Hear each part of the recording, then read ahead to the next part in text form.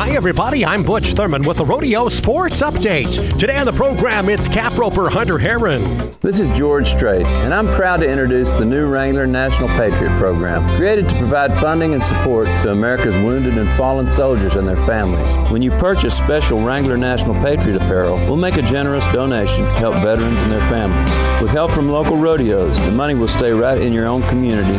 Please go to WranglerNationalPatriot.com. Wrangler. Long live Cowboys. Calf roper Hunter Heron, our guest today on the program out of Oklahoma, picking up $9,000 last week at a couple of rodeos, Fort Smith, Arkansas, and Spanish Fork, Utah. Hunter, you jumped to third place in this week's world standings.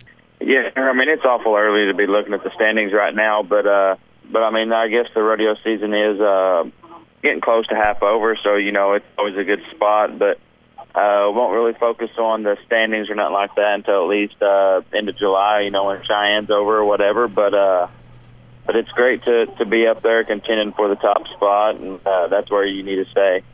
Hunter Heron is our guest today on the program, moving up to third place in the world standings this week. Let's talk about horsepower and getting ready and all of the things that have to happen and have things go right in any particular run. Tell me about your horse. Yeah, right now I have the Rambo, I won horse of the year last year, and then I got another little horse called Buster that we've been riding that I rode, that me and Marty Yates both rode out there at Spanish Fork, and I won first, he won second.